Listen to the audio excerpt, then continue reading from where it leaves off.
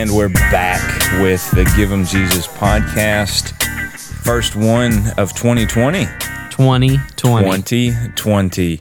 Vision. Oh my, I'm so tired of hearing that. I watch the news and that's all they're talking about. They're like the powerful 20s and the 2020 vision, and all these preachers are getting ready to preach a 2020 sermon. And all the being a church media guy and like designer, that's the trending thing, is how many pastors are doing a 2020 vision sermon series, and what are your graphics? Yeah, I know there's a lot. But, I mean, you can't blame them. Hey. You know, it's there. Gotta do what you gotta do. Yeah. Folks, as always, I'm Luke Hockenjoss with Give 'em Jesus. I have my friend, my brother in the ministry, Hunter Baropst. If you have not already, go check out his other podcast, Lit P, Life in the Pocket. They're on episode 18. Is that correct? Episode 18. Whoa. We're on episode 5. So we'll get there. We'll get there. We'll get there. Yeah. Hey, before we get into anything, how's your Christmas? Christmas was good. Uh-huh. I would just say I'm very... Well, let me just start from the beginning. The beginning. It's a in podcast. The beginning, yeah. Yeah. So Genesis. Christmas was great. It was the first kind of real Christmas that my daughter participated in, because she's 2 on December 26th, so she was like a Christmas baby.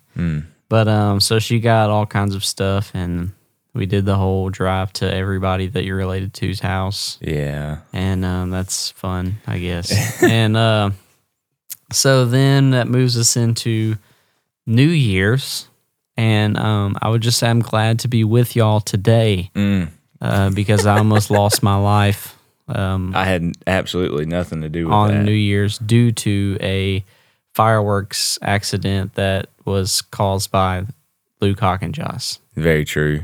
But it was prevented by Blake Lewis. So. It was. Blake Lewis he had the idea to move the fireworks away from the house. I think we were scaring him a little. And if we wouldn't have done that, we would have been blowing up cars and people. So, Blake, if you're listening, which you probably aren't, good job. Probably not, yeah. Yeah. But, but that's the thing, is like, I would have done the same thing because I've popped fireworks for so many years. I would consider myself a veteran. I know what they're going to do. I know how high they're going to go. Mm-hmm. I want to say we had no clue on these fireworks. Yeah. I was surprised. I thought there was something wrong with the manufacturer. So. It was probably something wrong with the shooter offer. Yeah, he was struggling a little bit, but that's the lighter's fault. So, well, good. I'm glad you had a good Christmas, good New Year's, and man, we're back. So, what we got this morning, Hunter Brooks? I got one question. One question. I was thinking about it last night as I was laying in bed, before I was drifting off into dreamland. Mr. Sandman. Yeah. So, this is an addict question. Okay.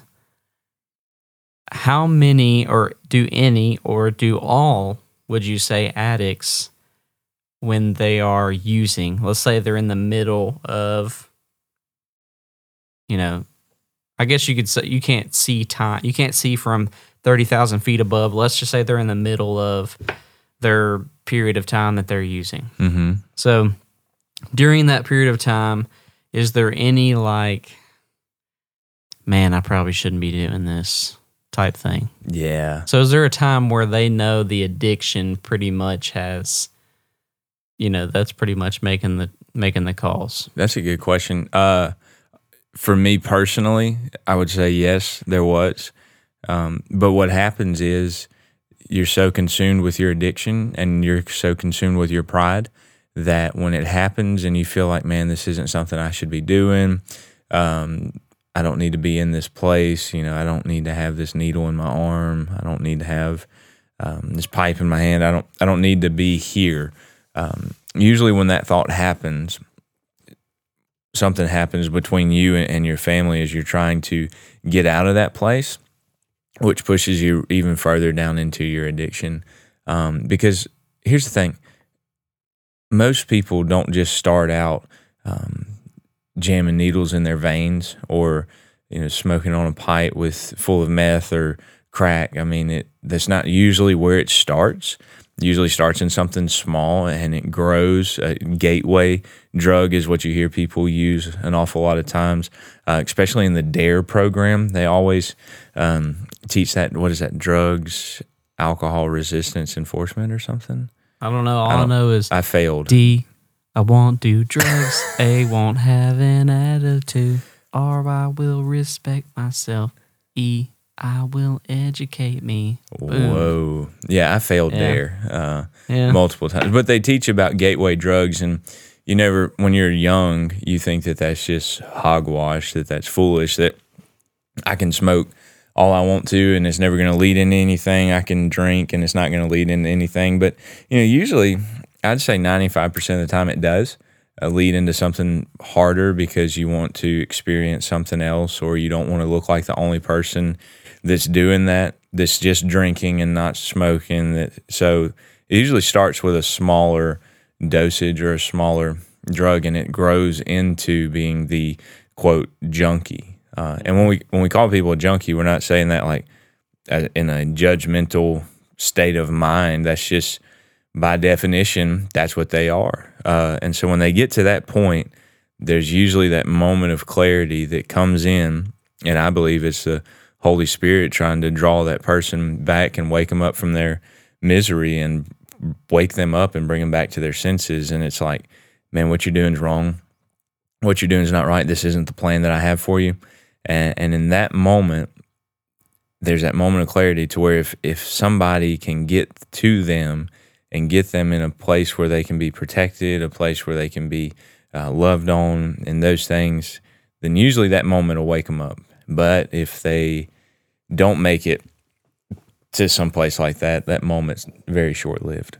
Yeah, I was when I was thinking, I feel like a lot of people have the view of, they have just a negative connotation where somebody who does, illegal drugs, it's more of like they're a bad person and that's just part of their bad lifestyle, and they like to do it because they're just bad type thing. When if you really think about it, any addiction, even the ones that are legal, whether it's alcohol or something, it's something you tried just to see the effects of. Maybe you were forced into it or something like that, or it was probably, but 99 or 90% of the people, it was like I want to see what this does. Mm-hmm. And the first time you're like, oh, that was kind of cool.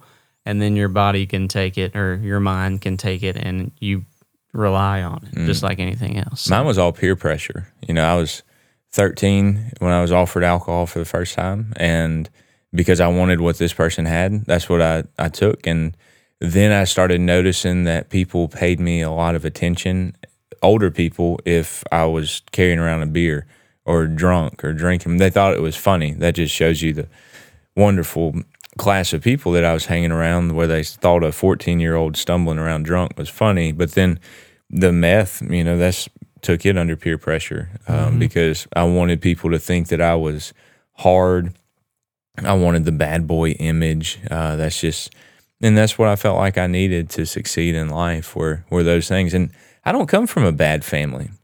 Very few people in the drug world come from drug addiction. Mm-hmm. I mean, their statistics would shock you to look at, to see that not all junkies, not all crack dealers, they don't all just come from those places. I mean, there are some people who are in addiction whose parents are in the ministry. There are some people whose parents who were in the ministry are now caught in addiction. It plays no favoritism. It has no, drugs don't only affect those that are in lower class. The devil doesn't only tempt the homeless people with prostitution. The devil doesn't only tempt those.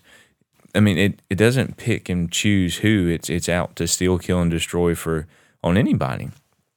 So never think that you're exempt from falling into that. And like I told the church Sunday, for those of you that think that a drug addict and drug dealer can never amount to anything, can never come out of that, one of them is standing in front of you preaching the gospel right now. And I think there's so many people in the church that think that they see somebody and it's very obvious if you know what you're looking for to see somebody that's using. And I think a lot of times we see those people and we say, well, that person's hopeless. And then we may go home and drink a 12-pack and get drunk, and we think that what we're doing is better than what they're doing because ours is, quote, legal. Yeah. Here's the deal. What are you going to say when they make methamphetamine legal? Because it was only in the 1970s when methamphetamine became a controlled dangerous substance.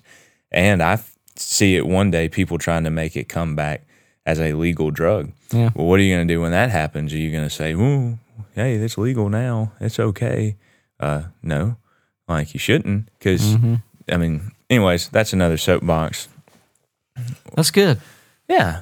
I was just, I've been thinking a lot about that. We don't have to talk about this either, but I've also been thinking a lot about people who grow up in families that are in a very poor state.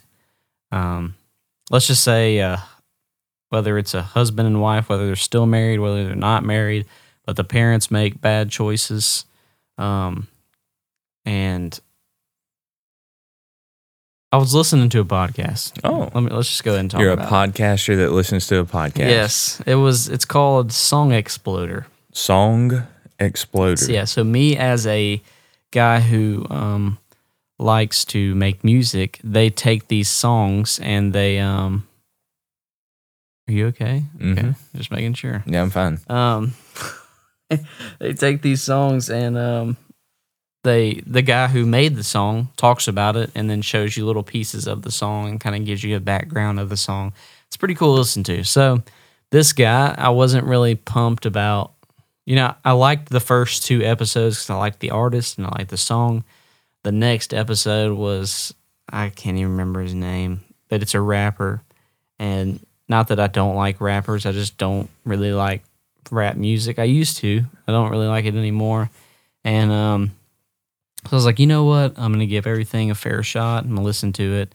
And this guy was talking about how a line in his song was that, a grandma or an old lady comes out in the middle of the street after a kid's been shot or a younger guy has been shot. And she's like, just breathe. And, it's kind of a moment where you're like, man, that's rough. Yeah. But he was basically explaining the whole thing of, he said, you grow up in a family in a part of town that's dangerous. Your family doesn't make good decisions. People tell you that you can get out of the situation. And he said, I do believe you can get out of the situation. He said, but it's extremely difficult to get out of the situation. And he was like, so, for instance, let's say my brother was in a gang. He was killed in that gang. So at this point, people who knew my brother by name, who were in an opposite gang, they know my last name too. So they could just see me and be like, hey, that's old dude's brother, and want to beat me up, kill me, whatever. And he said, then I have my brother's gang who was fond of my brother, and they're trying to pick me up to be in their gang. He said, so me being paranoid, thinking somebody's out to get me, I start carrying around a gun. Mm. And he said, so then I'm in a situation where this is what happened. I think the guy was describing. He said he carried around a gun, and something happened to where the police searched him, and obviously he wasn't, I think he was underage or something like that. He said, at that point, the judge doesn't care. You have a gun. You can't say, hey, I feel like people are coming after me type thing. I'm doing this to protect myself. I really, And I was like, man, that's rough. Mm-hmm. Like, to get the whole insider view of that life, of how hard it is, kind of. Yeah. You literally just have to completely geographically separate yourself. But where do you go? Yeah. You know what I mean? Yeah, well, because if you go, so around here in Halton, Louisiana, it's just like Ruston, Louisiana, we don't exactly have a big understanding of gang lifestyle. Mm-hmm. Now we have these little punks that run around and they think that they're in a gang, or they think that they're this hardened criminal. But you go to, say, New York or California, some of these big cities where the Bloods and the Crips and the gang lifestyle is real evident. Yeah. Man, it's a whole nother thing that I have absolutely no experience with whatsoever when it comes to a gang lifestyle. All I do know is that when you talk about that lifestyle, really the only way for anybody to get out of is through Christ and through that relationship with Him. Really, it's the only way any of us ever get out of anything is being washed by the blood of Jesus Christ. You know, Michael Francis, guy that came and shared his testimony November 2nd, 2014, the day that I gave my life to Christ. You know, he was a mobster, and not just a self-made. He was a made mobster, like took the blood oath, and only way out of that's in a box, you know. But he ended up getting arrested and ended up giving his life to Christ through a lot of pretty amazing things. And, you know, him leaving that life, they should have killed him. Matter of fact, several magazines said that he has basically signed his own death wish. But he's still alive today, and he travels and he preaches the gospel message. He's not hiding. He's not trying to go into witness protection. He said, man, the blood of Jesus has covered me, has washed me clean. I'm not afraid. I'm going to keep doing what I want to, what God has for me to do. And I think there's a lot of us out there today who maybe we're not in the gang lifestyle. If you're listening and you're in the gang lifestyle, holler at me. I have a lot of questions for you. Would love to pick your brain on some things. But then there's a lot of us that are listening to this podcast, and we can't even spell gang. We think that every person of another race is in a gang. And so we don't really understand that. But we ourselves are trapped in something else, kind of like that gang lifestyle. There's some of us that are listening trapped in pornography. And when we get home, man, our wife or our husband, because the percentage of women becoming addicted to pornography now, Hunter, is unreal. It's pretty high. It's pretty high. I think 50 to 55% of pastors have an addiction to pornography. Oh man, that's just like drugs. It doesn't pick or choose who it goes after. What's the women's percentage? Did you just Google it? I just typed in stats. Let's see. But anyway, while he's looking up those stats, I mean, being trapped in an addiction to pornography is, I would say, just as hard to break free from as being in that gang lifestyle, because sexual addiction and when we fall into sexual immorality, that is the one sin that comes against our body in a full. God didn't intend for us to have multiple partners. He didn't intend for us to look at pornography and to experience these things that the world says is okay. That's why in the Bible says, Paul says it multiple times, to flee from all sexual immorality, because it is a sin that comes against your body. And man, what are the stats? So 25% of search engine requests are related to sex. That's not really porn, though. And then 35% of downloads from the internet are pornographic. 35% of downloads are pornographic. 40 million Americans say they regularly visit porn sites. 70% of men aged 18 to 24 visit a porn site at least once a month. Dang. The largest consumer group of online porn is men between the ages of 35 and 49. 1/3 of all internet porn users are women. That's pretty crazy. Mm-hmm. Sunday is the most popular day of the week for viewing, and Thanksgiving is the most popular day of the year for viewing. Really? That's odd. That is crazy. Holidays, I guess. I don't know. Sunday is the busiest day for looking at porn. Let's see if I can find a different one about different percentage on the... I know. There's a lot of people probably wondering. I'm looking at scripture real quick, trying to find this. Where is it? All right. 1 Corinthians chapter 6. Let's see. Don't you realize that those who do wrong will not inherit the kingdom of God? Don't fool yourself. Those who indulge in sexual sin, or who worship idols, or who commit adultery, or are male prostitutes, or practice homosexuality, or thieves, or greedy people, or drunkards, or abusive, or cheat people, none of these will inherit the kingdom of God. All right, here's some good, here's a little infographic. Go for it. So 12% of websites on the internet are pornographic, which I know that doesn't sound like a lot, but there's got to be millions.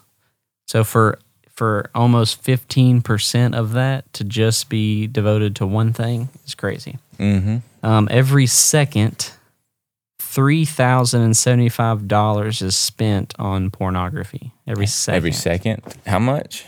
$3,075.64. 3,700. And I was listening, but I forgot. What? $3,075.64 every second. Okay. Let's see. Also, every second, there's 28,258 internet users viewing porn. So that's how much is made every minute. Wow. Yeah. 184,000 change. Every minute is what's spent. 40 million Americans are regular visitors to porn sites. 1 in 3 porn viewers are women, so we already figured that out. 70% of men, we already figured that out. In the U.S., internet porn pulls in $2.84 billion per year. The entire worldwide industry is worth $4.9 billion. So America has half of the porn industry. Yeah. Financially, we support in America. It's actually a little over half. 2.5 billion emails per day are pornographic. That's crazy. 25% of all search engine requests are pornographic related. That's 68 million searches a day. Wow. A day. 68 million searches a day. And here's the thing. I used to contribute to a lot of that. Porn was one of my very first addictions when I was, I guess, whenever we got a computer in the house and learned how to use the internet. I got curious as a 12-year-old boy and started looking at pornography, and that grew into a pretty vicious little animal. Matter of fact, I even struggled with it when I first gave my life to Christ.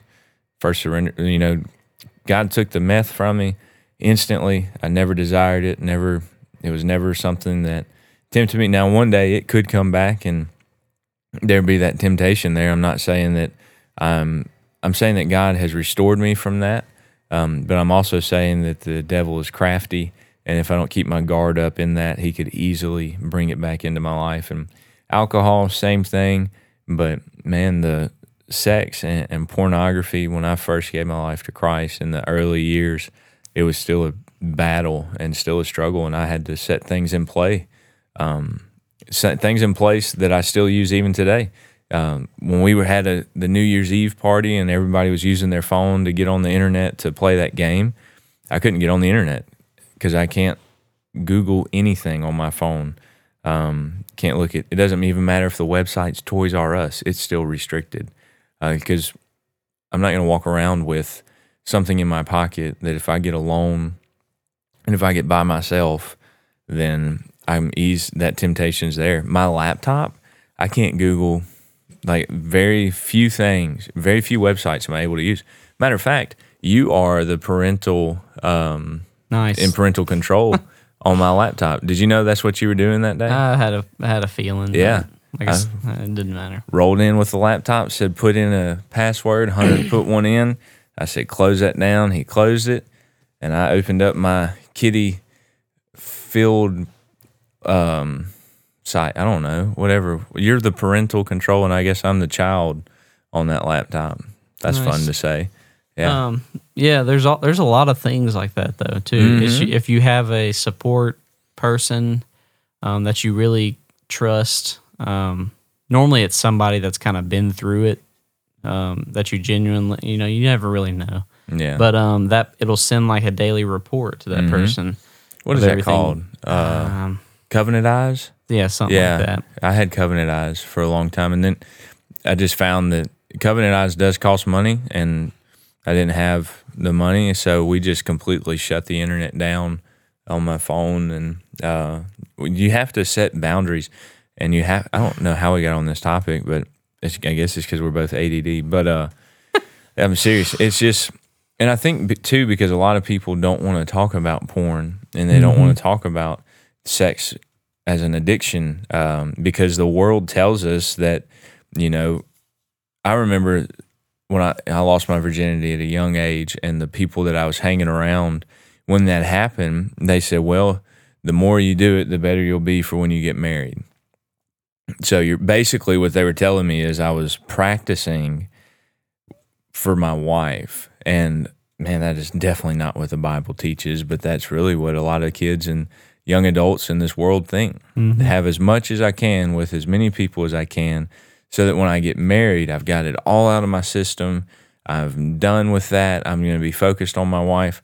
But you find that when you get married, that's not the case. Because God intended sex to be between a man and a woman, a married man and a married woman brought together. God said, what I've brought together, let no man separate. And when you have sex with your wife or with your husband, you are bonded together in a way that God only intended you to be bonded with your husband or with your wife. When you have sex with multiple partners, you're bonded in that way with all those different partners. And man, psychologically, it messes with you. I always make a point to tell youth groups, I try to work it in the best way that I can to where it's not awkward, because unfortunately you can listen to songs about sex, you can watch movies about sex, but when a preacher mentions sex, everybody laughs and they're like, childish, and we need to grow up. But anyway, sorry, that was I always try to mention about sex, because that's the one thing that I couldn't give my wife. I could not give her, knowing that I had been faithful and that I had waited for her in my life, because I hadn't. And she wasn't the first person that I ever had sex with, and I can never get that back. Once it's gone, it's gone. You can't get your words back once you say them. You can't get your times back once you waste them, and you can't get your virginity back once you lose it. And so I had to go into my marriage with that, and there was a lot of growth that had to come from it. Yeah, and that's one thing I think a lot of people don't know, is whether it's sex or pornography, is how much it has an effect on your brain. Like, it literally just as much as cocaine. Rewires your brain. Yeah, it's just like any other addiction. There is a study out there. It's a men's study. I don't know much about women's because I'm not a woman, and but there's a phenomenal study called the Conquer series. It's a 8 or 10 week series, DVD series. They send you a workbook, all these things. Me and some friends in Ruston did it. It was phenomenal, man. It really just, it's not one of those sex ed classes. No, they get down into what does the scripture say about sex, and how do we spiritually fight this war against pornography, against sex. What do we do? And it breaks down some good stuff, and it sets in some really good things for accountability. So I would encourage you, if you're a man and you're listening to this and you have a pornography addiction, a sexual addiction, know this, that you're not alone, that you're not the first person to go through this, and you won't be the last person to go through this.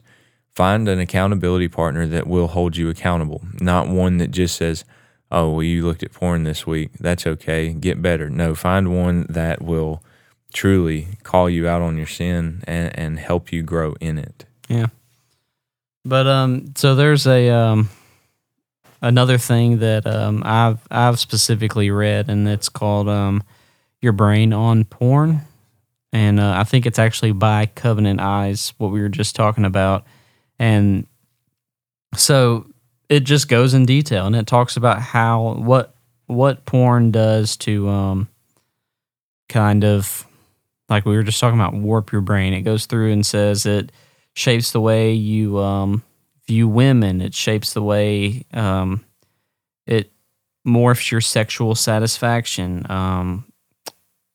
What was it? It desensitizes you to cruelty. Just it's got a bunch of different points, and it explains those. And It's just kind of crazy. Mm-hmm. So that's one of the big things. I didn't realize the psychological effect until I read this thing. It's funny. I always go back and read it too because I saved it to my computer, and I know somebody's going to look at it one day and like take a double take because it pops up every time I search something on my computer. Like I could search, I don't know, don't give up. And like that, yeah. your brain on porn pops up every time. So it's, but I think the reason like pornography is rampant in everything, which your pornography addiction eventually. Man, there was a serial killer, Ted Bundy. Yeah, we just get the intro, bam, boom, dun, dun, and I believe it was Ted Bundy who, when he was interviewed, I mean, this dude murdered. On record, it's not that. I say it's not that many. One murder is plenty, but I think there was like 30-something women that he murdered. But some people think he committed over 100 murders. And he said when he was interviewed that it started with a mild pornography addiction when he was 12 or 13. So you look at this: a 12 to 13-year-old boy starts looking at pornography. That addiction grows into some violent pornography. And then he takes that and begins to act on it in his physical life, and he turns into a rapist, he turns into a murderer, and eventually gets caught. And, I mean, it's just pornography is not something that needs to be left alone. It is something that needs to be talked about. It is something that needs to be discussed, and it's something that we've got to get a hold of and fight. Yeah, I feel like that social media doesn't help in desensitizing. I wouldn't necessarily convict social media of, showing us pornography, but it's borderline pretty much close in some ways. So I don't have Instagram. Everybody's like, man, you need Instagram. It'll really help your ministry. No, I'm not trusting in social media to grow my ministry. I'm trusting in the Holy Spirit to grow His ministry. And the reason I don't have Instagram is because, man, like, you can look at anything you want to on Instagram. Just about, if you want to. Just about. Facebook, it's not as bad because it's, I guess, the most mature as far as there's filters and stuff like that to where you can't post certain things, which I'm very appreciative of. And Snapchat, I ain't got one of those. So, I mean, parents, you really need to Google you really need to get understanding of apps and things to not allow your kids to have. That's what I was going to talk about is me and Lindsay, of course we have a long way to go and technology will develop much further by the time we get there. But like when Andy Kate grows up, it's not going to be she could have a phone at a certain age or something, but I'm going to make for sure that there's no possible way to get any type of social media because, and that's the one thing I guess as a parent is you don't want your kid to grow up being the different kid, but I'd rather my kid grow up being different and not broken, because we're not used to it because I grew up right on the edge of it. So I guess when I was in middle school, going into high school was when social media started to kind of explode. Yeah, Exanga. Yeah, I got my first fight over that. But, Anyways. But other than that, like I had no view of anybody outside of my neighborhood. Like what I did for fun every day was ride up and down streets on my bike, and we would as kids just stick together like somebody would be like, oh, look, there's Hunter, and they would come ride, and we'd get a big enough gang together where we would be like, all right, let's do something stupid or let's do something fun. And so that's normally how it happened, where now you have kids that dress a certain way, act a certain way, or influence a certain way because they're exposed to, you have a kid who's in middle school who's 13, 14 years old, who's trying to be like this person who's 25 years old. That they follow on social media. Because they follow them on social media. So if the 25-year-old gets on and dances to a song that whether the dancing, here's what I'm thinking of is I just started following this thing.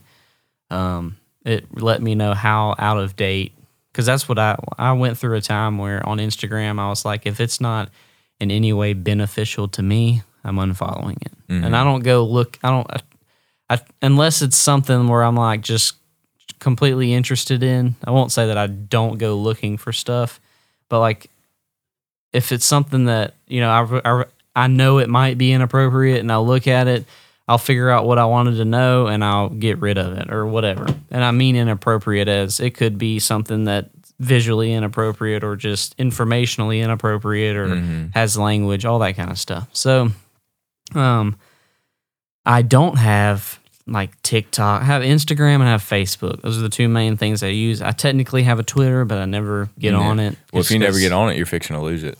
Why? Twitter's getting rid of accounts that hadn't been used in X amount of time. Well, I don't use it anyway. So, yeah. I don't tweet. Yeah, I tried to tweet. I just suck at it. But anyway, so I saw TikTok, and like you see girls, or no, here's how it first started. So I followed this page on Instagram. They post memes. So when they post these memes, like I don't know what is happening. Like they're saying things, because that's the part of a meme is you kind of have to understand culture to understand what the meme's talking about. And so I was like, I guess I'm getting old, getting out of date. But they posted things that happened in the last decade, and it was like, we got iPads, we got FaceTime, and Instagram was in the last decade. And so they were like, list your new thing in the decade. And one person listed a girl. She was on TikTok, and there was a comment thread of like 600 people talking about this girl. Okay, and they were like, she's young, she's 15, blah, blah, blah. There wasn't anything that said she's inappropriate, but I was just like, why does this girl have so much publicity? So I click on this link to this girl's page, and it's a 15-year-old girl. She's famous pretty much because of TikTok, and she just posts videos, and they're not, some of the dancing, I guess, would be, she doesn't really dress too inappropriate for the most part, but she's just dancing to these songs, and she is famous. But like just kind of the songs that are being played, the kind of lifestyle that's suggested, I guess, that you can't convict her of anything, but you can kind of assume by where she is what's happening.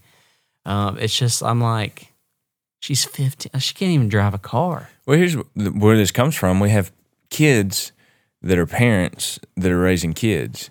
You have, so our generation is the generation to where it has become acceptable to have kids outside of marriage. And I'm not at all getting on here bashing people that have had children outside of marriage. Not at all saying that. But what has happened is when we just kind of overlook something like that, when we overlook that, and it becomes something that overtakes everything. And now we have these kids that are raising kids, and they're raising these kids alone.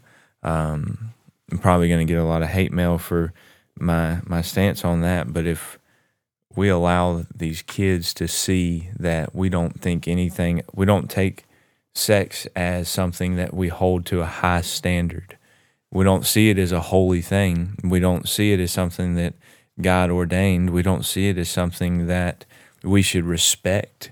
We just see it as something that excites us, something that satisfies us for 15 seconds. We don't see it as what the Bible talks about it as. And man, we've got to get a hold of it, or it's going to continue growing, and you're going to see a lot more 13, 12-year-old girls and guys, and you're going to see a lot more suicide through this because parents, guard your kids. You are their guardians. God gave you them not so that you can make them famous on some TikTok video. Because you need to know this too. There are not near enough arrests for adults that look at child pornography, because one of the greatest places that perverted men and perverted women look at child porn is social media, because you think it's cute that your daughter can dance like Beyonce and you post it, more than likely there's some perverted old man that's watching it thinking something very inappropriate about your daughter. You need to step up as a mom, step up as a dad. If you're a single mom, single dad, step up as both of them.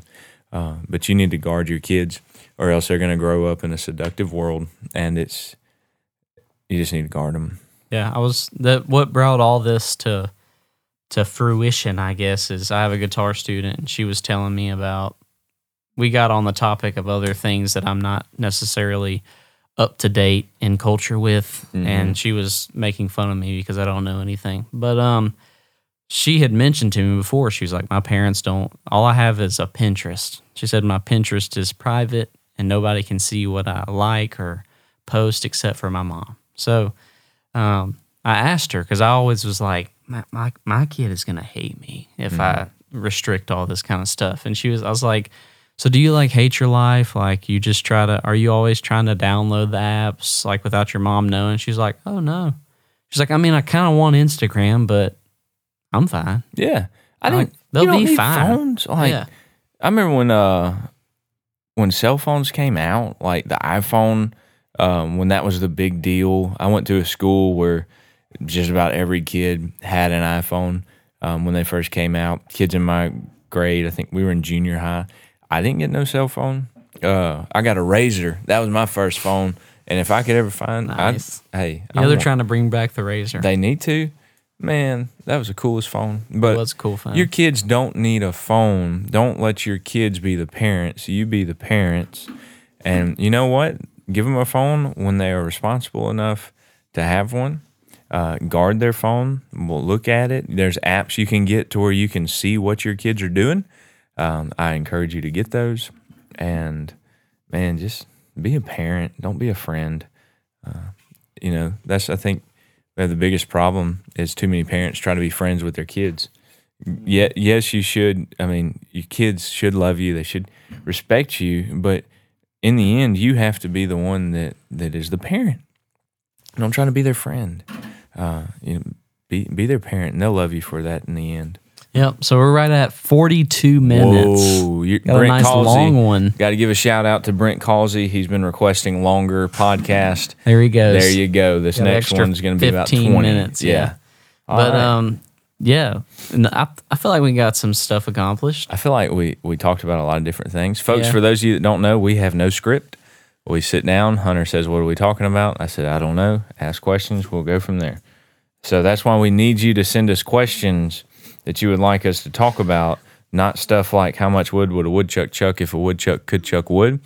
My wife, her lovely self, asked that question, the answer, a lot. Kathy Felicity, she asked us why did the chicken really cross the road? Because they were just going to McDonald's, getting away from Chick-fil-A, or I don't know. Sound good? Sounds good to me. And then what does the fox say? Ring, ding, ding, ding, ding, ding, ding, ding, ding, ding, ding, ding. I mean, that's already been discovered. So, yes, that has been discovered. So, but we'll get to the more serious questions on another episode. We just got to that stuff today. So, you want to pray us out? Yeah, let me pray us out. Father, we love you. God, I thank you so much for technology, Lord, that we're able to use this to reach people.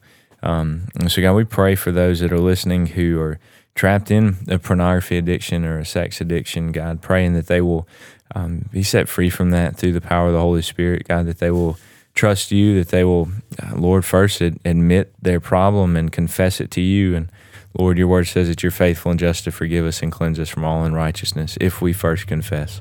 So, Father, we pray that you protect us, Lord, that you use us, and God, that we will take the gospel even further this year in 2020, reaching more lost, reviving more Christians, God, and our own selves as well. We love you. So in Jesus' name we pray. Amen. Amen. Peace out.